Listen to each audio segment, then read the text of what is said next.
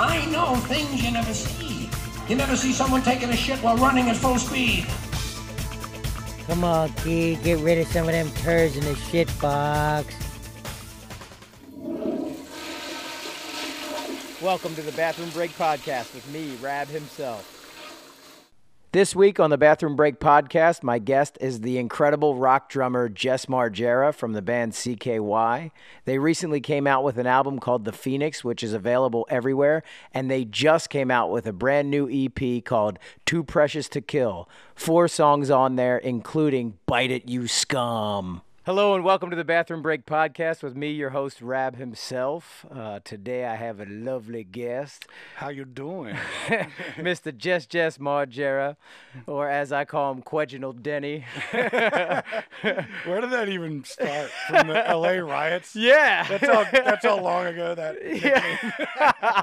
Reginald Denny got pulled out of his car and like beaten half to death. And I there's figured... that great Bill Hicks skit. It's like, dude, just tap on the pedal. Yeah. You're through him, man. Look. You run him right over and get the fuck out of there. Yeah. You're in a truck. They're on foot. I think I see a way out of this. Fuck, I love Bill Hicks, dude. I miss him, man. God damn, that shit is so funny. He's been dead for so long, and it's like he's like comedy specials are still relevant. Yeah, you know? Like, dude, I go on benders from time to time and just watch every goddamn thing he has for like days straight and don't talk to anybody because I'm like, this fucking guy is genius. Yeah, he's like talking about the Iraq War for the first one. Yeah, but it almost relates to the shit we're going through now. Oh, totally.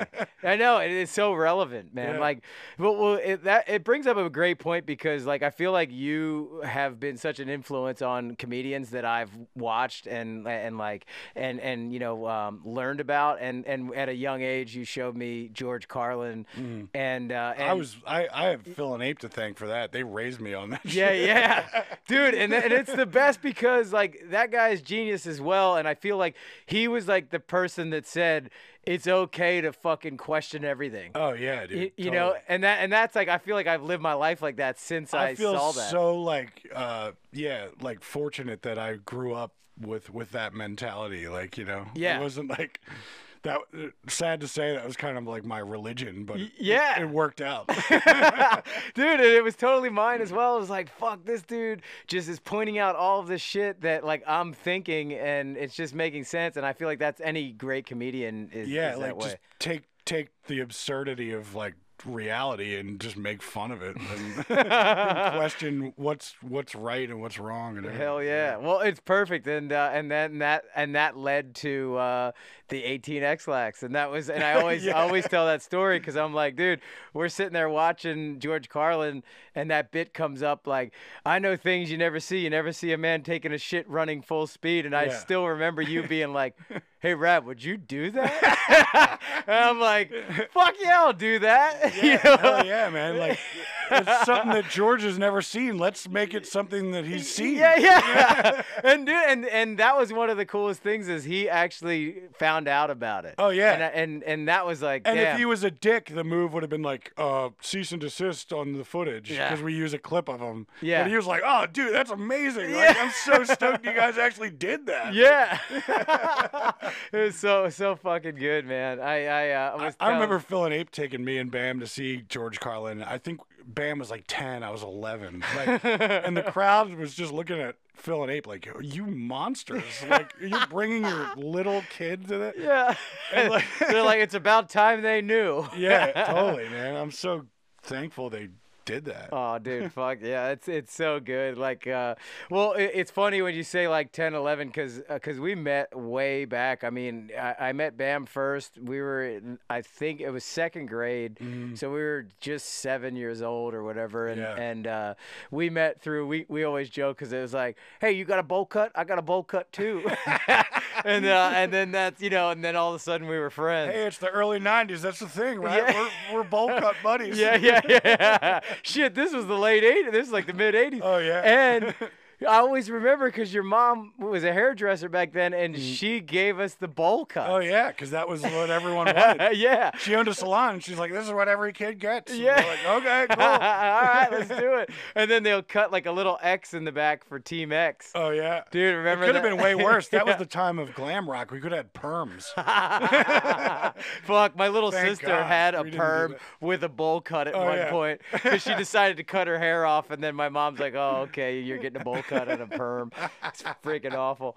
But yeah, some hairstyles throughout the year for sure, dude. But yeah, it just made me think way back to like the house across the street from the shit plant. Yeah. And there's skate ramps and everybody's in Team X and then you could just smell hot shit in the summertime. When it was humid, it was especially gnarly. Just a nice ripe turd. Yeah, and it wasn't that way until maybe like when we moved in when I was like a kid. Yeah. There wasn't many people, so like you wouldn't even notice it. Yeah. And then like around the late 80s, early 90s, when more and more development started coming in and more poop was Yeah. I was happening. like, more asses were just Yeah. shitting poop I'd out. just go out and get the mail and be like, Jesus Christ. Dude, oh man, it was like you thought about like people talk about the smell of like a dead rotting body, and you're like, Yeah. you could get away with a dead rotting body in that shit plant. You could just Yeah. dump it in there and no one would notice. Yeah. I mean, when Phil and Ape bought the house in 79, I guess it was, I'm sure you didn't even notice it. It was like, Yeah, yeah. What is that over there? What are they making, plastic or something? Like, Yeah, no. no, something else. Yeah, and cut to 10 years later, 89, it's like, okay, wow, that's terrible. Yeah, dude, and there was like a gun range behind it or Yeah. something. There's this like cops like trying to practice Yeah. their fucking aim. There was just gunshots and poop smell. It was like, Yeah, a just hell of a imagine. way to grow up. Yeah. Yeah. Dude, but it was so good because your dad like had built the ramps in the backyard and skateboarding was always just a huge part of what was going on there And then attached to the ramp was the little workshop, like where you could set up your skateboard or whatever. Like, yeah, yeah, it was like pretty a dope. 2-story like fort like team like Yeah. skate shop sort of thing. Well, Phil worked for like some tuxedo company for years, and then the guy sold the company, and then Phil was just like, well, now what do I do? So Yeah. He just drove us around to skate parks and built us ramps, like, Dude, while hell he was yeah. like trying to find a new job. Or I whatever. always remember the banana boat, like the sticker mobile. Yeah. I was talking to Bam a little bit about it. It was so rad. You put like 7 kids in the back of that It was thing. like a clown car. Yeah. Like it was a pretty big Buick, but like you shouldn't be able to fit 14 kids in Yeah, there. yeah, for real. And dude, just going to all these random ramps all over the place and finding stuff. It was so fucking fun. Yeah. I just remember like childhood just being so awesome and Like cheap skates and all that. Like Yeah. with Tom Boyle. Tom Boyle, and, like, yeah, he fucking who was ripped the it. dude that was on Toxic that would like hit the rafters on the vert ramp? God, that guy was amazing. Yeah, I can't remember. I always think of Riesinger because he was like right up the street from me. Yeah. But yeah, dude. I mean, Derek? Something? I don't know. yeah. That's what sucks. I just turned 40. I can't remember names. Yeah, it was like thinking way back to that time. But dude, I love it, and Ape and Phil just made like childhood so fun because you'd be out skateboarding and going to find shit, and then you get home and Phil just made some awesome apple pie, or Ape just made some amazing meal, and it was just such a good community and tons of fun people, and like what was it one ball or who was it? There was like one ball somebody, like I remember there's just kids around the neighborhood and like Phil would give them all nicknames. It was like, one ball. like some kid had one nut or something, and it was So that was just his yeah, name. yeah. Well, yeah, and then there was like Jay and Tim, I guess, was across the street, and fucking Fana was right up the street. Yeah. With the bonfires, like and like I just remember going up there and be like playing Dungeons and Dragons and with Chris. Hannah, D&D, man. Yeah. That's like that was our version of Fortnite for those of you listening who are young. Dungeons and Dragons. Yeah. But man, like so like I wanted to kind of hear a little bit about like how you got into drums, because like you skateboarded as well. Bam skateboarded, and like he messed around with a guitar, and you had drums. But it seemed like as time went, like his focus really became on skateboarding. Your focus really became on drumming. Yeah, I mean, I don't know. It really hurt when I fell because I've always been a foot taller than him, and Yeah. he would just get up and it's fine. But when I fell, I was like, okay, I'm done for the day. Dude, yeah. And then after a few broken bones and stuff, I was like, I've had enough of this. And then it was also like very discouraging going skating with like Maldonado and Kerry Getz and Bam and like all these dudes that are amazing pros. Yeah. And it's just like, I can't keep up with these guys. Fuck, I know. Yeah. Dude, I remember going down to Love Park and like Ricky Iola was like this badass Stevie Williams dude. and all those dudes. Matt Reason. I felt like a very tiny fish in a big pond. Yes. It's like, I just have a board. I don't even really ride it. But you can like do like double kick flips, like, and like do shit that like was I think I pretty just good. landed one on tour. Somebody dared me to try it. Yeah. At like a VIP. We did these like signings. Like sometimes people like, you know, like we offer like, oh, you get this T-shirt and you get a blah blah blah, and you get to come hang out before the show, and you know, and somebody brought a skateboard and they're like, bust a double flip, and it took me 3 tries, but I landed it. Fuck, that's awesome. It's been 3 years. tries and you got it. That's. I've actually been getting a little more back into skating because my son London is getting into it, so it makes me want to do it again. Hell yeah, dude, that's awesome. But now I have to like think about like, should I drop in on this vert? Because this could mean the tour's canceled. Yeah. One broken wrist, and that's the end of the fucking job for the year. Right. Dude, so then you're like, you know, at that point, like just like still skateboarding, but really just focusing on drumming and like it. And then when did you like get into a band? Like how did that all kind of happen? Well, I mean, I definitely hung out with the Hannahs, like maybe a little more than Bam.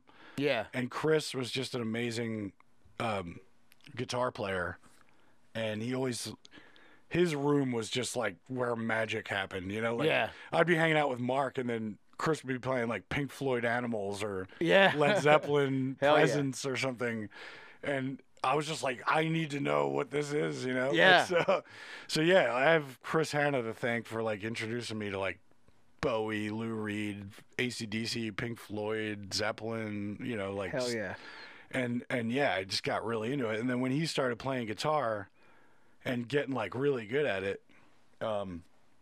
then it just made me want to jam with him. And like, you know, I knew a little bit about drumming from my uncles, you know, like Matt and Dan, well, Shitbird and Dan. Everyone's like, who's Matt? Shitbirds. He taught me how to play drums when I was like super young, and then you know, we'd always go over to my grandmom's house, and then he was at school, and then his like pristine Yamaha glam rock 9-piece double bass kit would just be sitting there gleaming, and I'm like, oh, I get to play it all day, and he doesn't get to yell at me over it, you know? Hell yeah, it's like Garth and fucking Wayne's World. It's like Step Brothers. Yeah. I put my balls on your drum Shitbird. Yeah. Just dragging my balls on your drums while you're at school. Yeah. Dude, that's awesome. Yeah, and like, because I always remember Danny and Matt just being musically talented and just an ape, like being artistic and like all of that kind of stuff, like was just an influence, you know, obviously on you guys and on me as well, and all the friends, I feel like. And I was saying that to Bam, that it just felt like an incubator of like just creativity, like where it was encouraged to like play drums loud late at night. Who gave a shit? You know? Totally. We would just mess around and record, you know, little jams and stuff, and then Ryan Dunn came to town, and he's like, I'll sing in your band. It was like, cool, like, are you a singer? No, not really, but but he just had the confidence, and that's all you fucking needed. That's all you goddamn need, dude. Yeah. You know? And then that was the first band ever. That was Soul Roach. Yeah. And we lost the hell out of the Battle of the Bands because we were terrible. Yeah.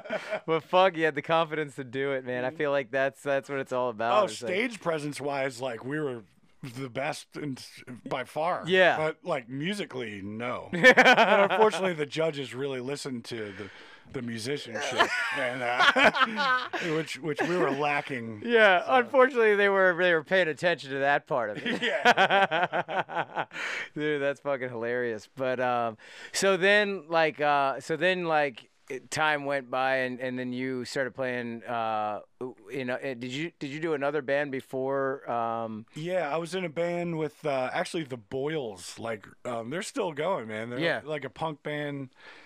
If you're into punk, I would suggest check them out. They were on Relapse for a while, and then they did like the Flyers theme or something. Yeah, and that's like what they're best known for now. Yeah, yeah, they still play like. Dude, that pays. Sometimes when the Flyers come out, they play the Boyles Flyer song. I forget the name of it. But. Dude, that's fucking great. Yeah.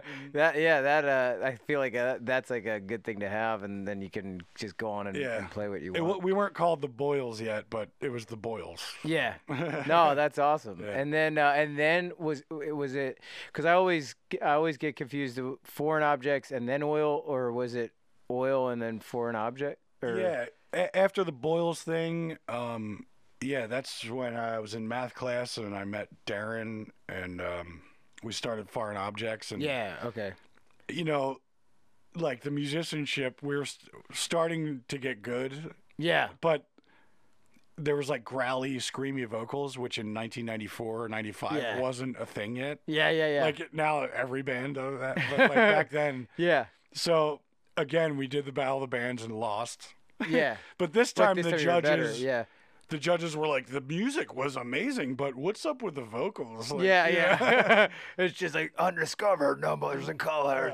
Yeah. Well, fuck it. I mean, it was awesome. But I remember you guys like practicing in the basement at the house across from the shit plant. Yeah, and in the poured concrete 100-year-old basement. Yeah, dude, it was like, I mean, it was gnarly down there. You know, you like, someone was asking, I was on the Franz podcast, and they were asking about like, what was the crazy thing? And I was like, oh, I got caught fucking a baseball glove by Bam. In the basement. Yeah, in that sick-ass basement. It's like a cellar from a dungeon. Yeah, like how down the there like, fuck oh, were you turned on? Like, yeah. But I just knew that I could get away from everybody down there, and there was some fucking baseball glove oil. I love the smell of must. Yeah, it really just does something for me. It gets me horny. But, dude, that basement was like some amazing shit came out of that basement. I mean, I just remember like, you know, Bam getting up there and just like jumping on a mic and just making up bullshit, and like the Christmas songs would come from that, and just a lot of really fun times. And I just felt like I was a groupie of your band at that point, just sitting there on the side, like back on some random like fucking piece of siding or something, like while I'm sitting there listening to you guys playing, and your ears are blown out. We filmed a lot of cool stuff down there too. Yeah. Remember the when we got the dry ice and Dico was like a mad scientist. Dude, it's so good. And like, and I mean, just so many good memories of that. But I feel like it's cool. Like you always hear of like a spot like that. It's like the dungeon or like the fucking cave that like cool shit came out of. And that was definitely most that people basement. have a regular basement, but we had a legit dungeon. Yeah. So good. So then that kind of shifted into Oil, which was the band like basically you and Darren, and then you guys added we got Ryan Bruni. Yeah. From, where the hell did we meet him? I think we all worked at UPS together or something. Oh yeah. Yeah, and he was the bassist, right? Really tough when we had a gig. We all had to pretend to be sick at the same time. And our boss was like, "Are you kidding me? Like, what are you?" Clearly, you're playing. And we in a got band. like more creative. Like, oh, we were all driving and the car broke down. So our boss was just. He would yell at us, but it was so hard to take him seriously because he looked exactly like white Richard Pryor. You mean Gene Wilder? So whenever he was yelling, I just pictured like Richard Pryor stand up, but he's white. Yeah. And then He's just like, was, motherfucker. Yeah, it was like ridiculous. Yeah. You couldn't take him seriously. Oh man, that's fucking good. So the three of you, and you were starting to gig at that point. Like I remember like Pontiac Grill, like places like that, playing in Philly, and Shit, man, I was like 17, and hey, is there any money for the gig tonight? No, but you can have a case of beer. all right. I'm 17, dude. Yeah, and the funny thing is, back then, none of us really Yeah, like it drank wasn't- beers or whatever. Yeah, not at all. Yeah, so that wasn't a bonus at that point. Yeah, I was just like, all right, I'll give it to my uncle or something. Yeah. I'd prefer money though. Yeah. But yeah. So then that led. Then you go on to CKY, and kind of like just take me through like I guess what happened there was. I can't remember. Was Ryan Bruni a part of CKY or he? Yeah, he did Warped Tour 99 with us. Okay. Yeah. And was it it was a 3-piece then? No, we had Chad by then. Chad had got Chad came in. Chad Ginsberg came in as lead guitar, Yeah. and then Ryan was still bass player. Yeah, basically, like, okay, so we did Foreign Objects. We did the metal technical thing. You know, people had trouble with the vocals. So Oil was our knee-jerk reaction to that. Yeah. Where we tried to write, like, 90s alternative rock songs. And, And it just wasn't us at all. Like, it was like our version of selling out, like, because we just got so sick of people like, I don't understand this heavy growling metal thing.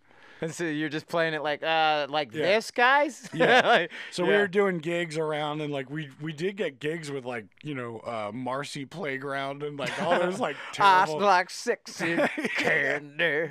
And our big gig that we got was G Love and Special Sauce. Oh yeah. And but it just didn't go anywhere. Like we were just playing around Philly to like handfuls of people, and then. And you just felt like there wasn't like heart in it because you just weren't psyched on it. We just weren't into it. We were just trying to like make people happy and like try and be in a band that people might be into. Yeah, which is weird. Yeah, and then CKY, like, when we wrote like Volume 1 stuff, like that was just us not caring anymore. Like we just want to make what we want to hear. Like, and if people are into it, great. And if they're not, great. Like I just want to make a rock record that has metal elements and rock and stuff like that. And just like taking like the strengths of you and Darren and Chad and that was the thing. Like we went into Groundhog. It's funny. We played a gig with some band in Northeast Philly. They were called Surge, and they were like, this is like when Korn came out, like and that was starting to happen, and they sounded kind of like a Korn kind of band, but the production was just unbelievable. Like they just had like this little demo tape, and we'd put it in the van on the ride home from the gig, and it's like, where did they record this? Like this sounds amazing, you know? Yeah. So we, oh man, I forgot to turn my ringer off. Nice. So hello. Yeah.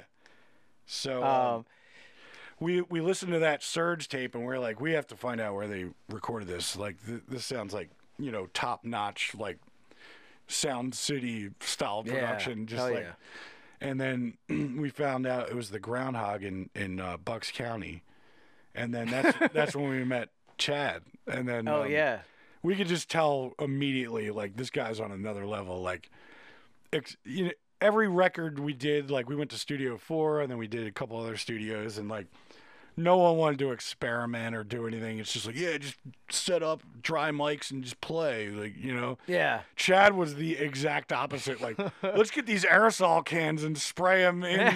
That's fucking rad. Yeah, just trying everything. Like, let's put a mic in the goddamn closet and see how it sounds, Yeah, that's fucking awesome. Yeah, and that's why Volume 1 sounds the way it does. It's just like experimentation of just awesome, it's... Dude, that's so good because I mean, and it was such a raw like record that you just like everything kind of sounds different. Like all the songs are different, but awesome and unique. And like I always know through the years of like hearing like albums of yours when you're like you guys are working on them. In my mind, like, cause so a lot of musicians will hear it and they're like, oh, it's not like mastered yet. It's not this. Like, don't think about it like this. I'm like, I like that raw ass shit. You know, like for certain bands that I do still to this day, I'm like, it doesn't need to get mastered. Yeah, all it's gonna do is flatten it. Yeah, and like some of that raw, and I feel like Volume 1 was just so fucking raw like that it's just rad as hell. You know? Plus, I mean, just it was like the mixing board at the studio was called a big board by Langley, but Langley was owned by Neve, which is like, if you're into recording at all, like Neve is like the Rolls Royce of recording, you know? Yeah. So it just sounded amazing, and it was just good mics and everything, and yeah, we really got lucky with that. And like back in the '90s, to do an album that sounds like that would cost $50,000, but like, you know, we got away with doing it for like peanuts, basically. Yeah. So- And so Chad, you met Chad when you're up in that area, and then it was like instantly like, oh, Yeah. you're part of the band. Yeah, like he just really dug what we were doing, and then he was like, I'll play guitar. And Chad was like the local rock star, you know, like Yeah. his band had a deal with Sony, so we're like, Yeah. oh shit, Chad, like Rudy and he Blitz. digs right? us. Yeah. Yeah. He wants to play guitar for us. Like, this is crazy, you know? Yeah. Yeah. Dude, that's fucking And awesome. he took the band to the next level, you know, like Yeah. like we didn't really know how to record or what we were doing. We Yeah. could write some cool songs, but like he was like a producer, you know, like he's like, don't do that, do that, you know, like Yeah, that's you're awesome. playing this part too long, cut it in half, you know, shit like that. Yeah, dude, that's fucking rad, and it just the whole way it kind of came together, and I feel like then it like plays on everybody's strengths. Yeah. That's cool. Basically, Chad is like like legit producer, knows what he's doing. Yeah, we never really had any but like producer is for the longest time I didn't even know what that really entailed, you know, like Yeah, you basically kind of rent like a dictator yeah, to tell you, like, he kind of listens to the songs as like an outsider, and then basically said, like, he finds the strengths and the weaknesses, and then he's, you know, tells you like, oh, you're beating that part to death, or Yeah. or like, you know, just tighten it up. tighten that up, or dude, that riff is sick, keep going, like do another 4 bars of it, like, because the riff is awesome, or you know, whatever. Yeah. So that, I mean, I feel like that's just rad, because then, okay, so basically the band came together at that point, and it's like now it's Ryan Bruni's on bass, Chad's lead guitar, Darren is rhythm and vocals, and your drums and vocals too, like, because you do backing vocals and On volume 1, I did a little bit of Yeah. backing vocal stuff. Yeah. yeah, and I mean, like I always wondered, because of like the riffs that Darren plays, like you're like that seemed like a lead guitar thing, but it's like a rhythm guitar, right? I mean, like, I guess is that because like in metal, that's sort of like those riffs are. Yeah, there wasn't really rhythm. many solos. Like, Right. Yeah, like the riff was more. I don't know. like that's the rhythm. Like a good example is when we put volume 1 out and we finally got like a really good, you know, we were on Volcom, and then we got picked up by Island Def Jam. And then we were like, yeah, 96 Koi Bitter Bings has to be the first single or whatever. Yeah. And they were like, huh, like, it's a guitar. There's not even a chorus. Like, there's no singing. The chorus Yeah. is a guitar riff. Yeah. You can't do that. you know, like- Like, well, we are. Yeah, and they wouldn't put it out as a single. They were Wow, like, that's "This is hilarious." career suicide if you try to." and if- that's the if song, you're, you know. If Yeah. you're lucky enough to get a major label record deal and you hear career suicide, it either means you're onto something awesome, Yeah. or it does suck. yeah. One or the other. But Yeah. for you guys, that I feel like is one of the songs that everyone knows. I mean, to this day, Yeah. like, you know, everyone, you know, it's been 20 years and everyone. yeah. There's memes about it. Dude, well, that's awesome. And so that came out of, you know, like those sessions up there in Bucks County at the Groundhog. Mm-hmm. Dude, that's, yeah. So, okay, so then when did Vern enter the picture? Let's see. Vern Zebrowski. is, Warp Tour 2000 was his first thing. Okay, yeah, he was the bassist for CKY at that point, and friend of Chad's. Yeah. Okay. Ryan Bruni wasn't cutting it. Like, you know, he was just. It was pretty obvious. Me, Chad, and Darren were on a fucking mission from hell to like And do music, and he was he's kind of like, on the oh, fence. but I'm like going to real estate school and stuff. Yeah. Like, it's like, okay, man. Yeah, because I know him. I know him, but I know his cousin pretty well, and his cousin is like super dedicated to like doing music forever. But Yeah, like yeah. he had told me that Ryan was like kind of like he's like an accountant or something. Like he was like ready to like do something which else. is fine. You know? Like I think it's hard too though, because when you think about it, it's like to commit is pretty risky. Oh yeah, you know, and it's terrifying. Yeah, and it's like I mean I guess anybody could say, well, dude, if you're at the Warped Tour at that point, like you should fucking commit. Your band's doing something, right. But still, you think like I know for me, even with like Jackass stuff, when Jackass was happening, it's like. You never knew that show was going to take off or anything. So I'm like, there's no guarantees. It's like getting struck by lightning or winning the lottery. Exactly. To make a living off it. Yeah. So I'm at school and it's like, I better stay in college. Like, I don't know what the hell's going on with this. If this doesn't work out, I better have something to do after. Yeah. Yes, I could relate to that kind of being on the fence, sort of like, no, this is awesome, but fuck, I don't know. But unfortunately, it's the kind of thing that's like you're all in, man. Like if you want to actually do it, like you're not turning down any tours because you have classes or whatever. Yeah, like you have to do it. Like, yeah. Well, that brings up funny points that we were talking about earlier. Is that when I had classes, I was all in anyway, and I'd get caught up in, dude, like the fucking story you were telling. Yeah, earlier. when you came to the Pittsburgh gig.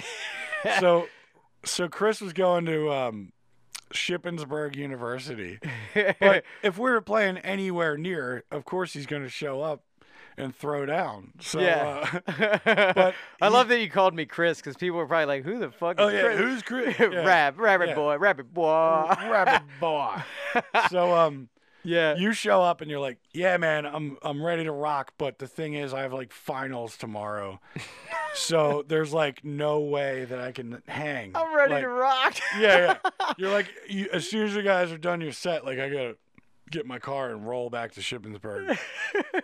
And you even knew, like you were like, Jess, man, like if you see me like going for it, like I don't care what it takes, like get me in the car and to get a ride back. Yeah.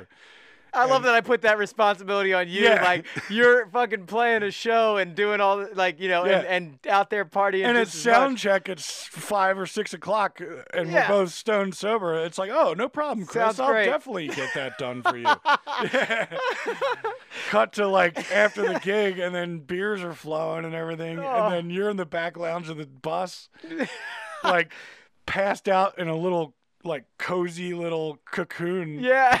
And I was like, hey, Chris, man, you got to go. Like your boy's rolling. Like you can't miss. You got to go back. Yeah. And you're like, fuck you, Jess. I was like, no, man, like for real. And then your buddy's like, yeah, come on, man, get it. So I start like picking you up to like get you in the car. Then you just start swinging. Jesus. You're like legit tried to fight me. Yeah, like, yeah. And then I was like, lay off me. Yeah, and I'm like, I'm not doing this. So, well, you're on your own, pal. So you just wake up the next morning in D.C. because that's where our next gig was. Fuck, dude. I remember getting like so fucking drunk. And like I sort of remember being on the bus and fighting with you, like, no, I'm just gonna stay. Like I still want to party, and like it's like I'm already like passed out. Yeah, like, you weren't even. You were just like really cozy. It was already over. I felt bad because you looked like great. Yeah. Like you were in like a happy dreamland. Yeah, I didn't want to be the guy to wake you up and like tell you, hey, you have a test. Go back to reality. Yeah, exactly. Like the fucking party was over. If I'd have just gotten that car, everything would have been fine. But I didn't.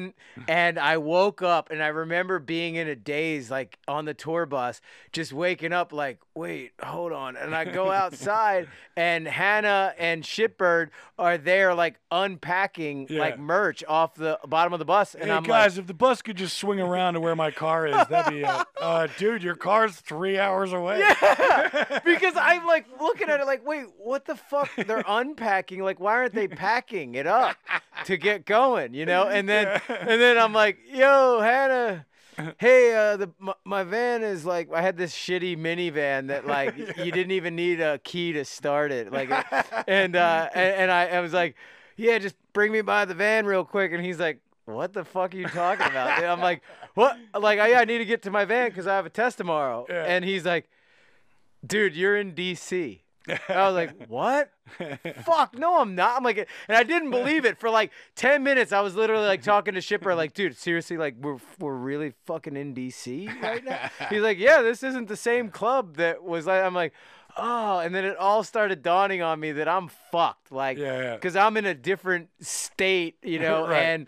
and the test starts in 30 minutes. Yeah. And you're 3 hours away. Yeah, there's no fucking way. So I totally missed the test, and I mean, it wasn't the first one as a result Did of you being get to on like tour. retake it later or what? No, No. there was no retaking Yeah. it because I'm gonna like try to come up with some doctor note like, oh, sorry, I was out partying at a rock show last night, like I couldn't make it, you know. I would have given you a pass on that one. Yeah, if you yeah. didn't show up. Oh, he's got a test. Dude, I mean, that was so much of college at that point in time because, like I would be out with the band touring, or Yeah. I'd be shooting like Jackass or I remember. Haggard I or- still remember your when we were filming Haggard and you went back for midterms or Yeah. something, and you used the car from Haggard. the shit car with no brakes. Yeah. So you like you took the test and then you were on the turnpike and then No, I missed the test. oh you missed. So like because the way up, the fucking dashboard caught on fire, and there was no windshield wipers. There's a cat running around the thing. I slept on the side of the road, and there's like, you know, and I'm like on the side of the turnpike. It literally looks like fucking Michael Myers is out in the goddamn woods, dude. You're It's fucking hell out there. Like Midwestern PA. Yeah. It's like, and then I get there and I was so tired. I'm like, I'll just take a little nap for a minute, just 1 minute, and then I'll get over to the test.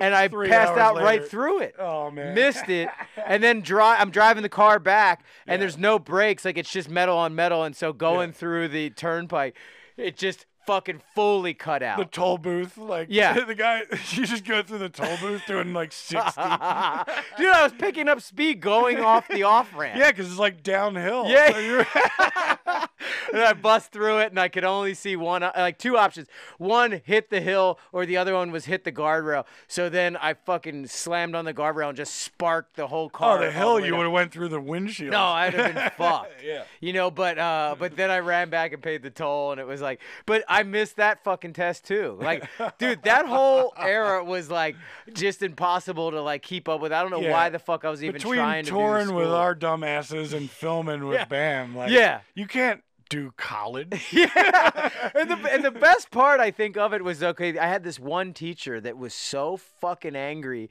that like he never made it in that world because he was like a communications TV film teacher, and like he hated my guts because yeah. like I was doing it. You're on MTV. And, Yeah. yeah, and he's like teaching because he couldn't do that. Yeah. Yeah. And so he would like purposely like dock me points every time I wasn't there, this or that. Yeah. And I'd try to get like a pass and be like, hey man, like I have this opportunity. He's like, nope.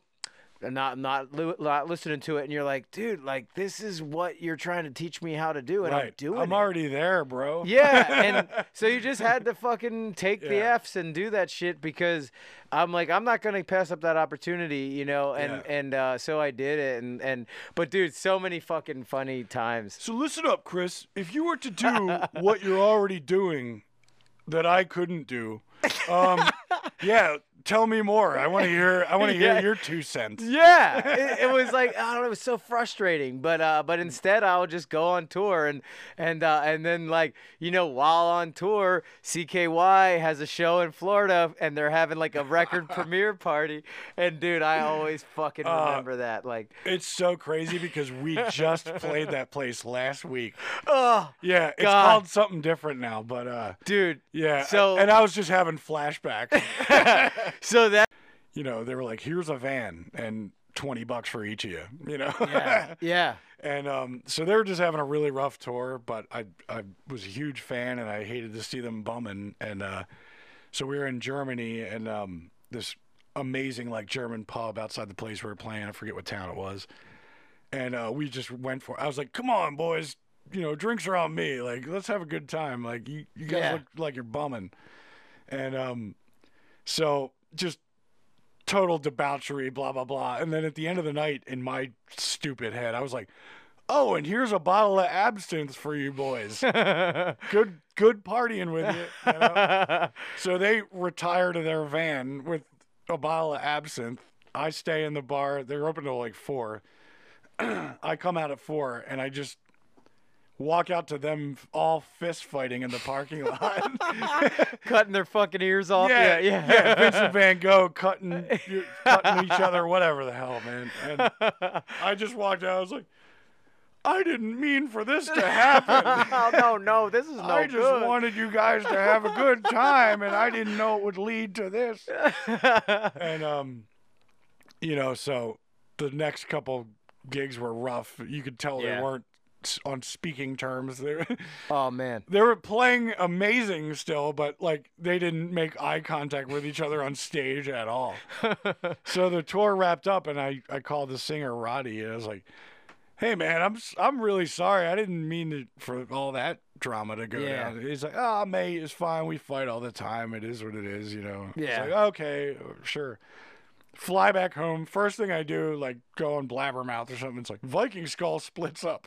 I was like, oh. Fantastic. So the absinthe really let their true feelings come out. Yeah. So, I call him. I was like, dude, but you said. He's like, oh, yeah, it was building up. There's a lot of tension, and it just all boiled over that night. And I was like, well, I feel like I had something to do with it. I love that you're just Don Knotts. Like, just turn into Mr. Furley, basically.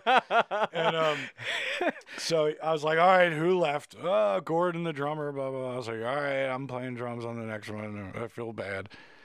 And I kind of left it as like an empty invitation because CKY was just so busy. Like, I had no time to be doing anything like that extracurricular. So they were asking you to maybe fill in for drums at that point? Yeah, and I was like, yeah, man, totally. Like, because he's like, we have this new killer album, and like, I'm not ready to break the band up yet. Like, our best stuff we just wrote, and I was like, oh, okay. Well, yeah, send me the demos, blah, blah, blah. And I'm kind of thinking like, maybe I'll get to it at some point, but probably not. Yeah. And then they sent me that song Blackened Sunrise, and I was just like, oh my God, I have to play that. Fuck yeah. It's like just a perfect melting pot of Motorhead, Iron Maiden, and AC/DC and Sabbath. It's just like, there's no way I cannot not play on this. Yeah. Dude, that's rad. Yeah. So that was what you were like, okay, and then you went out and played shows with them, or? Yeah, well, I flew them here. Yeah. Because, like I said, I had no time to be jetting off to UK to do an album, so they came to me, thankfully, and then Bam put the record out on his label, Filthy Note. Yeah. And it did really good, and I did a bunch of tours with them, did a couple albums after that, and so that's how that started. They're not really doing much now, though. Waldy, the bass player, moved to Australia, so. Oh, he did. That makes band practice kind of a bitch. Yeah. Sit in a chair in the sky for a day to get to us. Yeah, exactly. Well, Waldy's on the meme team Extreme, where we always send those things back and forth on Instagram, and it's fucking hilarious. Okay, cool. So you also you have another band, the Company Band. Yeah, that happened after CKY broke up the first time. Okay, yeah. And I'm just sitting on my porch bumming. Yeah. I had some beer courage going on, and I'm just looking through my phone like, now what am I going to do? Yeah. So I just, in my head, like with my beer courage, I'm like, I'm going to call Brad from Fu Manchu. Yeah. And Neil from Clutch. And like basically my dream team of like players. Yeah, for real. Fireball Jim, Dude. And I just called him up like, dudes, we need to jam. And like it was that simple. And they're like, yeah, when? Oh, fuck yeah. Yeah. Dude, and it's so awesome, like, because I got to watch you guys jam, and kind of like just playing together, because you did a couple shows. Our first ever thing we ever did was after Bam's wedding. Yeah. Here in the Hobbit Hole. Yeah. Hell yeah. Yeah, it was like trading songs back and forth through MP3 files, and then finally it was just like unrealistic with Clutch's touring schedule and Fu Manchu and Fireball and not CKY broke up at that point, but yeah. And everybody's schedules were just crazy, so yeah. So then it was all like, okay, Fireball Jim is marrying Bam because he's a reverend. Yeah. Neil's in Maryland. He said he's coming up. So Dude, I feel like that was like the beginning of this new age band thing where you're all over the place, but creating this band through like technology. that's the beauty of, like, say what you want about the internet, it has its ups and downs, but like when you could just trade song ideas back and forth, like in your pajama pants, that's pretty awesome. Yeah, fuck yeah, that is awesome. That's the only way that album could have come together, Dude, and so is there still, like, do you do shows at all from here and there? Or? Company band maybe played like 6 or 7 shows total. Yeah. Yeah. Again, for reasons that everyone's super schedule busy. is insane. I mean, and I know Clutch is always touring. Oh, those guys have been touring God, they're the fucking relentlessly best. since '91 or whatever. Dude, I always talk about the story because people will ask, like, hey, who was like the most famous person? Like, did you ever get starstruck? And I'm like, nah, I don't give a shit. Like Ben Stiller comes to the premiere for Jackass. You're like, oh, cool. Like, I mean, I'm a fan of his, but it's like, hey, how's it going? Yeah. And you meet Adam Sandler at the MTV Awards. Hey, how's it going? And like, I was fans of all those guys, but dude. For some fucking reason, Neil Fallon was the guy that I was like, hey, just all nervous, because he has. I mean, you turned me on to Clutch when we were in I was in middle school. You were probably 8th grade. I was 6th grade. But that was like the first time that I had heard them, and I fucking love them.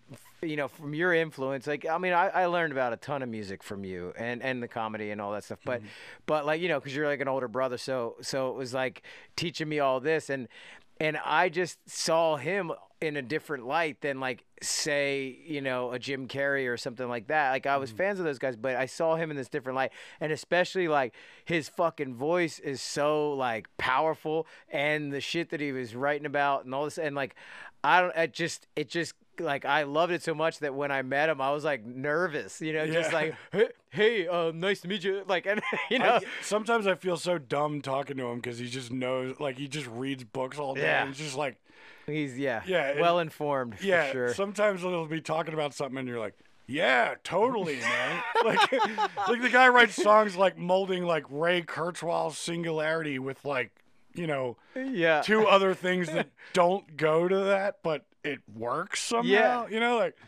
Like it probably takes a pretty gnarly skill of, like, I guess he was like a English major or something. Like, he's just really knows his shit when he comes to writing songs. And and that's awesome. I'm waiting for his book. Like, if he ever writes a goddamn book. Hell yeah. Yeah, dude, I'd love to read that. Dude, and but it was so cool to be kind of like another fan of that. Like I said in the beginning, in the basement with CKY. How do you think I felt, dude? I was in this hobbit hole jamming with these guys, and I'm like, I don't know what's happening right now.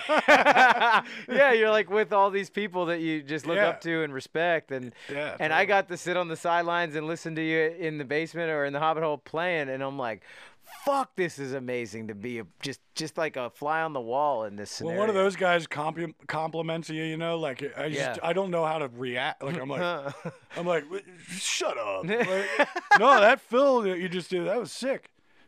Yeah, whatever. Yeah. You're all blushing. Yeah. Yeah, dude. I don't know whether it'd be like, oh, thanks, or like, fuck off. Yeah, man. you gotta play cool. Yeah. Well, fuck. So then, after the company band and doing those projects, I mean, like, if you haven't heard those albums, you got to go out and get those. There's an EP and an LP, and fuck, they're amazing. Thanks, man. I always go on, like, El Dorado, that song. Like, I mean, I love all there's a ton of songs, but for some reason that song has this thing, like, if I haven't listened to you guys in a while, that song brings me back in. Pros and Cons, for some reason, the last one was like a little overshadowed by the full length or something, but Pros and Cons definitely has, like, its moments of just radness. Like, it's so funny, like, the first song, House of Capricorn, like, I'll just shoot the shit, like, what where'd you get that? Like, it's always some book that he read, blah, blah. Yeah. Oh, Jess, it's basically like a rehab for forgotten gods, and that song's like Orientation, and I'm like, God, that's cool. awesome. And then, like, dude, it has the best line ever. Like, it's one of my favorite lyrics ever. Like, there's on the second verse, it's like, your opinion means so much to us. Please let us know how you feel we've been doing. And once you've enjoyed what you don't understand, tell us what needs improvement. Like, that just shuts down every, like, keyboard warrior on Facebook or Oh whatever. my Like, God. like, I always get such a kick out of that. Like, going, on YouTube or Amazon, sometimes I read the reviews, and it's like, some 14-year-old kid in Kansas critiquing the production of The Wall, Like, Yeah, right. yeah, like one of the best albums ever, like produced amazingly. And they're like, I think the snare has a little too much EQ on it. Like, Oh, it's like, fuck. oh, cool. Glad to hear your opinion, kid from Wichita that Yeah. just got GarageBand yesterday. Yeah, fuck. Yeah. Dude, I mean, his lyrics are incredible. And, yeah, go out and listen to that if you haven't listened to that, the Company Band. Fuck, all of those songs are so good. But Thanks, man. But, dude, so then I wanted to talk a little bit now because, like, I mean, I just luckily caught you today because you're in between legs of the tour that you're on right now with CKY, and you guys are We've been touring our asses off. yeah, for real. Like, I mean, I saw you at Warped Tour, and then I missed you in LA. You were just in LA, but I was in Haiti while you guys were in LA. I was hoping to catch that show, but now you've been off the road, maybe just for a little turkey day to be able to be home. That's you know? exactly what it was. Yeah, and then you're out tomorrow going to Ireland and playing a bunch of shows all over. This one's pretty quick. It's like 2 weeks. Starts in Ireland. We're doing Dublin and Belfast, and then Scotland, England, and then it ends in Amsterdam. Dude, hell yeah, that's a good way to end it. Fuck, Sure. That just reminded me of when we were in Amsterdam. We ate all those mushrooms, and then we Oh, went to yeah, that Kel was tranny. there. Yeah, we went to that tranny show the next Yeah. day. It's a different day tonight, or it's a different show Oh, tonight, man. folks. And That- we're like, what? That was a night for the books, man. Oh, Fuck. I think I went ring shopping after that. Oh yeah. Like I gotta Kel marry was this just lady. on fire all night. Like, I was just like, this chick is awesome. Yeah, like if she's into this way, because I Yeah. remember it was like we took mushrooms, so we were like wandering around. As you do in Amsterdam. Yeah, wandering around Amsterdam, hallucinating, and then you go in. Everything was funny. Like, Yeah. everything. Yeah, fucking hilarious. And I remember, so we went to the place that you played the night before. Yeah. CKY played there the night before. Which was like a really cool rock club, dingy kind of, Yeah. bar. And then, yeah, we go back the next night. Hey, we had fun at that place. Let's go back. Yeah. And then this, like, man, Yes, a man. Steve Buscemi in a dress. Am I accurate yeah, with that? yeah. Dead Yeah. on. The teeth, exactly. Yeah, with way too much makeup. Like, picture like Steve Buscemi when he's putting the makeup on and Billy Madison or whatever. Yes. The mhm, lipstick. Like the kill list or whatever. Yeah. and we're on mushrooms, and this guy answers. He's the doorman, and we're just like, "What's going on tonight in here?" And we just look in, and it was just like total RuPaul drag night. Dude, I know. And you couldn't tell, like, am I just hallucinating or is this Yeah. like a bunch of dudes in drag? Yeah. And they're like, oh, different night tonight, Yeah, honey. yeah. I'm or like, something. we just played here last night, man. Is this the same? He's like, oh, you played here last night? Yeah, it's a different kind of night tonight. We just all fell on our backs laughing so hard at that. Yeah. He was probably ready to call the police. Oh man, fuck! As we're like touching the walls and weird fucking, God, just tripping. But yeah, dude. So okay, so you end the tour in Amsterdam, and that's rad. And you just did. Phil Margera just did. He was Santa Claus on Black Friday. Oh yeah, that was fun, man. Because you guys were you had your new EP out. Yeah, we just did a new EP that came out on Record Store Day, Black Friday, and yeah, the record store in Westchester, which I'm fortunate we still have like 2 record stores. 'Cause Yeah. not every town can say that. and it's called Too Precious to Kill. Yeah, Too Precious to Kill. Yeah, Too Precious to Kill. You gotta check it out. Is it on iTunes? It's a or- lyric from one of the songs. Yeah. Is it on iTunes or is it just only available? Yeah, it's vinyl with a download card, and Okay. there's like Record Store Day doesn't let you put it on Spotify or iTunes for yeah. like another month or something. Okay, but it Yeah. will come out eventually. On Yeah, that. like in a month or something. Like Okay, that. Yeah. and right now can you still order? Or is it all sold out? Yeah, it's on a couple different I saw it on Amoeba's website. We have it on cky.bigcartel.com. Okay. That's like our official merch store. Nice. So you can get it there. Fuck yeah, dude. Well, you just gave me a copy of it, and I'm psyched to listen to it. Yeah, we recorded it right here. Hell yeah, here in the fun. Hobbit Hole. Yeah, man. Yeah, so we're in the little recording spot that the CKY just made their new fucking EP. Oh, yeah. Hell yeah, dude. Well, it's been awesome sitting down with you and Hell chatting. yeah, man. Thanks for having me. And yeah, good luck on the rest of your tour. I'm sure it's You gonna come be back for fucking Christmas? awesome. Let's do a thing. Let's do it. Let's do a thing. Try not to show up to any tranny parties in Amsterdam at the end of the. It's tempting, but yeah, I don't know. Hell yeah. Well, thanks, dude. Thanks for being on the Bathroom Break podcast. Yeah, man. Hell Absolutely. yeah. All right. Yeah.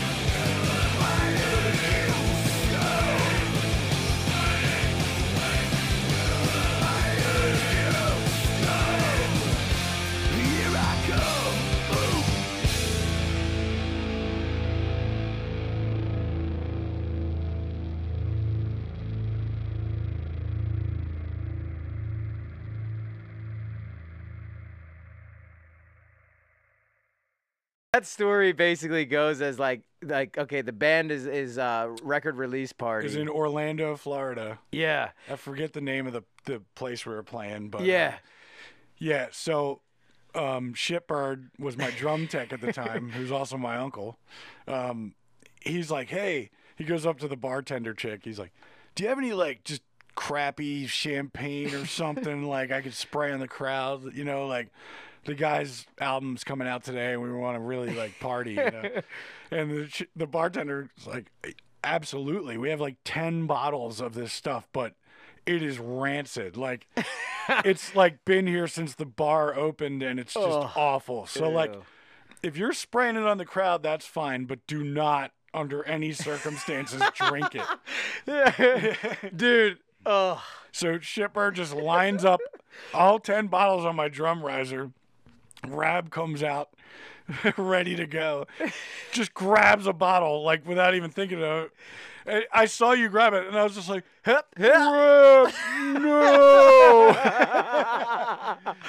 By that point you were already climbed up to the top of the speakers of the PA system. The whole crowd is going nuts cheering you on, so of course you have to chug it. Yeah. The whole time I'm like, Rab, please stop. That's no. You're gonna be sick. Yeah. And I chug, and as soon as I start chugging the thing, like it's gross, but like you started this drum beat. Yeah, at that point I'm like, okay, we're doing this. Let's get in. And you start this drum beat, and then the whole crowd, because it went from CKY, like this whole chant. Chug it, Rab. Chug it, Rab. Chug it, Rab. And I'm like, fuck, I guess I got to chug the whole thing. So I drank the fucking whole bottle of champagne that was like, it had this sick like sediment in the bottom. Oh, yeah. I just remember that like going down like, ugh, that didn't feel right, you know. And I drank the whole goddamn thing, and it's like, yeah, and then you jump into the crowd, and and it was awesome. It started the show well, and it was like everything was fun, but fuck, did it catch up to me. I remember like finally after the show's done and you disappeared, of course, and I'm like, where did Rab go? And I just go out to the back alleyway, like, and I just see you, like, it was like Team America vomit, just like, like a river. Like, how did you even have that much stuff in your stomach? Like, just still puking, like, like, fuck, dude. Oh my God, it was terrible. It was goddamn terrible. Oh man, but so many fucking stories of that, like from being on tour. I remember. I think you guys had like warm up tours at like at warm up shows at like the Viper Room, like right when you were ready to like get off. And I've told this story before, but I always fucking laugh at like I went to the Standard afterwards with you guys, like, so I don't even know if you remember this point, but like. You played the Viper Room, and then you're staying at the Standard, and I'm like, okay, cool, Jess, I'll come back and I'll crash with you, and so I think you were staying in another room, but you were like, yo, there's room in Murray's room. So I go in there and I'm all fucked up drunk, and I like got naked because I was too hot, and I'm trying to pass out, and like the party's kind of dying down, and I'm like ready to pass out, so I'm like naked laying on this bed, like a spare bed in Murray's room, and I remember like, so I pass out for a second, and then I wake up, and I'm like so fucking thirsty that I'm like, God damn it, I need a drink. I didn't even think about it. Just naked, I get up and go to the fucking water machine. I get a couple bucks. I walk out of the room, and I forgot the key and didn't know what room I was in. And then I go get this water, and I'm chugging the water, and I'm like, oh, I feel so much better. And like I'm just standing in the hallway like naked, and I'm like holding my dick, just covering it. What room did I just leave? Yeah. I don't have a key. I don't have any fucking clue where I'm at. So I'm like, fuck. So I see the phone in the hallway, and I get it, and I try to call the front desk, and then they're like, dude, you know, I'm like, hey, I'm staying in Murray's room, and they're like, sorry, sir, there's no Murray here. Real name. Yeah. So I'm like, I bang the fucking phone. I'm all pissed off. I'm like, what the fuck am I gonna do? Finally, I decide like I have to go down there and figure this out, and I'm naked. So I get into the fucking like elevator, and there's people in there. I'm just naked. They're like, oh, like everyone's gasping. I know this is Hollywood, but jeez. And I'm covering my ass and my asshole and my balls with my hands. And I walk out into the fucking lobby. There's people like getting pancakes and shit. And I'm like, hey, I'm staying at, they're like, sir, like, what are you doing? Like, Dude, just grab a curtain or yeah, something at that point. Yeah. They're flipping out like, sir, you cannot be here naked like this. I'm like, but I'm staying in Murray's room. If you tell me what room it is, I can go back to my room. Who the fuck is Murray? Yeah, they don't know Murray. They're typing in Murray last name, Murray first name. They're like, no, there's no one named Murray. That's his like nickname that someone came up Yeah. with on tour. Yeah. So then they take me down to the fucking what do you call it? The lost and found room. And they bring me in there, and there's nothing in there but Let's at least get you some pants, man. yeah. There's nothing in there but a belly shirt and these nut hugging shorts. And I put this on, and they have a size 7 Nike that like my foot doesn't fit in. So I'm just like walking on it like high heels, and like my nuts like hanging out of the pants still, and a belly shirt. And I just remember I'm sitting up there like just all fuming, like angry, like I fucking had it. Like, I know that he's staying here and you guys are not fucking letting me into my room. And I just remember like sitting on this couch and you come down and go, Rab, what the fuck are you wearing? And I'm like, fuck. Like, I'm like, yo, dude, where the fuck, what is Murray? And you're like, no, that's not his real name. What is his real name? I still don't know. Rob Valino. Rob Valino, yeah. You would have never guessed that in a million years. Like, never would have John fucking known. Smith, Mike Adams. I don't know. Yeah, not Rob Valino. I still, to this day, didn't know what his actual name is. I thought it was Bob or something, but I thought it was like Bob Finkelstein or something. I didn't know what the fuck it was. And then I remember you telling me that and being like, dude, how the fuck would I have ever figured that out? And that's why I'm sitting on the couch in the Standard, like with my nuts hanging out. I don't know if that beats your other Viper Room story, though. Yeah, the other fucking Viper Room. Oh, man. God I damn. feel like we played the Viper like so many times for like parties, like, you know, magazine parties. Yeah. But yeah, what was the one was like Maxim magazine or something Yeah. like that. And there was all these people there, like, because I remember it was like the band was signed to Island Def Jam, Jackass was out, and like you're starting to get some recognition for everything, and like I remember Drew Carey was there, and there was like people that were like big time names of famous people, and like I just had this attitude of like, fuck them, fuck this shit. And Like, if it's a private party, it's usually an open bar, which is never good for any of us. And yeah, exactly. And the reason I said like I had this attitude of like, oh, I'm not impressed by celebrity thing, and because I remember because Bam came over and I was drinking fucking hard, and Bam's like, dude, Rab, like, fuck, you should maybe slow down, dude. Like you know, like don't embarrass yourself. There's a bunch of people here and this, and I was like, fuck you, you know, like I remember. I don't give a shit about Drew Carey or his stupid show. Yeah. And it was this attitude. I had this fuck off attitude. So I fucking just kept drinking hard. And I remember falling down the steps at the Viper Room, like into that like little basement bar. And then we looked for you for hours. We're like, where could he have gone? Like, Yeah. there's only a certain amount of places on the Sunset Strip that he would go to, you know. Yeah. Well, You were nowhere. Well, apparently I got kicked out because I fell down the steps drunk. And then I guess the bouncers were like, dude, you got to go. And I don't remember, but I woke up in a parking garage underneath a bunch of red rolled up carpets, like these red carpet things. And I was like, what the fuck? So I woke up like in there, dude. And that was like, huh? What? Holy fuck. You're you know, like in a carpet? Yeah. I'm like rolled up in it.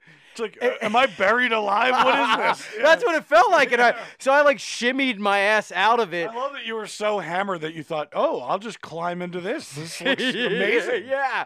Because that's what I had to put together was like, what the fuck was I, like, how did I get here? I remember I got out and I go, all right, like, I got my wallet and my asshole isn't ripped apart. So, like, I wasn't robbed and I wasn't raped. Like, I guess I'm good. So at least I have that going for me. Yeah. The life is good on that front. But I had to take a serious shit. So I was like, and I was like annoyed by because I thought the night before, like, the celebrity thing was annoying. Then I see these red carpets. I was like, it's so fucking annoying, this pretentious shit. I see this Mercedes right there. And I was like, fuck this fucking Mercedes. So I get up on top of it, pull pants down, full fucking runny shit down the front of the windshield, shit all over this brand new crisp Mercedes, and like I'm stomping on it with my fucking shoes, rip the shoe off, and then sacrifice a sock and wipe my asshole, and then throw it on top of the turd, and like but it's like this runny ass turd. And I remember getting out of there and being like, I don't know where the fuck I even am. I wonder if that guy moved like right after, like LA Yeah. isn't for me. Yeah, fuck this, man. These fucking like Skid Row bums shitting on my car. Meanwhile, it's just my fucking dirty ass shitting on it. But I remember walking out and not knowing where the fuck I was, and then I walked out of the alley and I figured out, oh shit, there's the Viper Room. So I somehow stumbled into that parking garage, and then I guess And we're staying in Orange County. So Yeah. you had to get like a $200 cab ride. Dude, yeah. This was like back in the time too when there was like I don't think I had a cell phone, so I had to collect call, or my cell phone was dead if we even had one. I had to collect call my brother to figure out where Darren lived, and then go, what the fuck? And so I took a cab ride down from Viper Room to Orange County to get there, and I remember coming in and being like, fuck you guys for fucking leaving, and you guys were all like, fuck you, dude. We were looking for you all fucking night. Worried like, sick. What happened to him? So it immediately turned, and I was like, oh, I guess I'm in trouble. Yeah. You know? Fuck us. Fuck you. So, dude, I mean, so many times like that on the tours of CKY that, like, that you just end up, like, I just remember I'll get in cars with strangers and just go to random other places and be like, how the fuck did I end up here? And what the hell? And I remember people were like, oh, I never knew it was that bad, Rab, like when I got sober. And I'm like, dude, because you didn't know that I was snorting heroin with strangers in fucking random towns that you never even, like, I would just come back like, hey, what's up, guys? Everything's good. And it's like, well, I just went on some random bender with some fucking stranger that I don't even know and did a bunch of stupid drugs. And, like, because if I start drinking, random shit will happen. Oh, yeah. You end up in somebody's car at somebody's house party. And, And you don't know. And like, I remember there's just so many fucking insane stories of shit like that. But yeah, we had this one where I ended up in a random thing and I slept with some girl I had cocaine on my dick, but somehow could get a boner, and it was in her ass, and then her ass was all tingly. Then I had sex with this other girl right after that, and then my buddy was like, oh, that's called a Western Union, because like an ATM was like the ass to mouth, and he called the Western Union an ass to someone else's mouth. like you're just Western Union. Yeah. So you're just fucking transferring money to someone else's fucking mouth. It's so sick. This fucking tingle butt cocaine lady. But dude, yeah, so many of those like random tour stories. Oh yeah, I mean, I by no means had my shit together, but Yeah. whenever I would go drinking with you, like I remember one time we woke up in a different state. Yeah. And you're like, what the fuck? How did we get there? And it's like, That's the craziest thing, waking up in someone's house that you've never met, and you're not even in your state anymore. Yeah, and that's the thing, because I remember being at college and like that would happen, and people were like, "Oh my god!" Like I woke up at the rugby house. I don't even know what that. I'm like, I woke up in fucking Delaware. Yeah. Like how the fuck did it end up being that? But it would, you know. And dude, so many fucking good times. Like just even thinking about it, I thought about that fucking food fight in England. Oh yeah. Remember, oh my like, God, dude. That was like a fucking $50,000 food fight or some Oh shit. yeah, dude. Yeah, It was Kerrang, was it? I'll or- try and do a long story short. So Yeah. So basically, when we signed with Island, you know, our main thing was like, hey, we want to get over to Europe. You know, we're you know, we can only tour the States so many times. And they were like, oh, you guys don't even have albums over there. Like, it'll be a waste of your time, blah, blah, blah. But little do they know, we're all over, like, skate videos and TV and stuff. So we sold out. They booked us in London in, like, a 700 cap room, and it sold out in, like, seconds. Yeah. So then they moved us to, like, the Forum, which is, like, 3,000 cap, and that sold out in an hour. Yeah. So then Mercury Records, which is, like, Island in Europe, was like, oh my God, and like that led into this huge tour. They were trying to like really butter us up so we would sign with Mercury because we didn't have to. So they got us like the crazy suite, you know, at this amazing hotel. And of course, we were all hammered and God knows what else. And random mushrooms, because like some point somebody's like, "Oh, I found this bag of mushrooms." Yeah, we're in Camden in Like, in all London. right. You can get whatever. So we were just partying in this suite, and we had like 9 people. I just remember someone counted 9. So we just ordered, can I get 9 of like everything, and they brought it. Yeah, I remember 9 just burgers, filtering 9 it. pizzas, 9 Diet Cokes, 9 desserts, 9. Yeah. And dude, it was like filtering in. Like there was Yeah. just like busboy after busboy bringing shit in with like Yeah. these like nice platters of whatever. It was like, oh my Yes, god. So, somebody ate half of one of the 9 burgers and half of one of the 9 pizzas, and then it just turned into this massive food fight. And Mercury Records had to pay the bill. It was like they had to repaint, recarpet. The whole room was fucking covered, dude. Yeah. I And mean, we were just like, that's what happens. hey. Yeah. That's what happens when you have a bunch of fucking rock stars in a goddamn hotel room. That shit gets ruined. And back then that was nothing, man. Like people bought records back then. So Yeah. $50,000 for a hotel room was just like, hey, they were partying. you know? Yeah, exactly. Dude, fuck. Yeah, man, that's crazy. So I wanted to talk a little bit about like your side projects to CKY. Dude, like I mean Viking Skull, the company band, I mean, I feel like it goes on and on. Like you do so many different side projects. Yeah, I like to, experiment with. I like to get outside my comfort zone. That's awesome. Yeah. Like there's certain bands that I do that are totally my comfort zone, and then there's no fun in that. Like I want to play different styles. Like I want to do stuff that my other band wouldn't call for. Kind of thing. So yeah, Viking Skull. That's a funny story. I was a huge fan of those guys. Actually, the first time I went to England ever, which was the same that trip. the hotel night. First time in England, I turned on MTV, and the first video I see is Viking Skull, and I was like, "Whoa, this is awesome!" Who the hell are these guys? And then I went to the Crowbar in London, and then again, the Crowbar. If you've ever been to London, the Crowbar is the best bar ever. Like, just a rock and roll bar, so much history. Like, I even heard a rumor that last time Foo Fighters played Wembley Stadium, I guess when you get to that level, you basically, they're like, what do you want your dressing room to be? Like, you could send them a picture of anything, your living room, blah, blah, blah, and they have to recreate it. Yeah. So Grohl recreated the Crowbar. Oh, damn. That's so the fucking backstage of Wembley was just the Crowbar 2. Hell yeah. And this place is just amazing. And the jukebox is like something, Karma to Burn, like just cool rock bands in there. So Viking Skull comes on at the Crowbar, and the whole place goes nuts. And I was like, again, who is this? Like, So I went and bought the record, and I really liked it. And then the next time we went out to Europe, I just told our booking agent, like, whatever you do, you got to get this band Viking Skull to open. So we were in Germany or something like that, and I could tell they were having a really rough time on tour because we probably weren't paying them shit, and they were on this label called Grand Union, and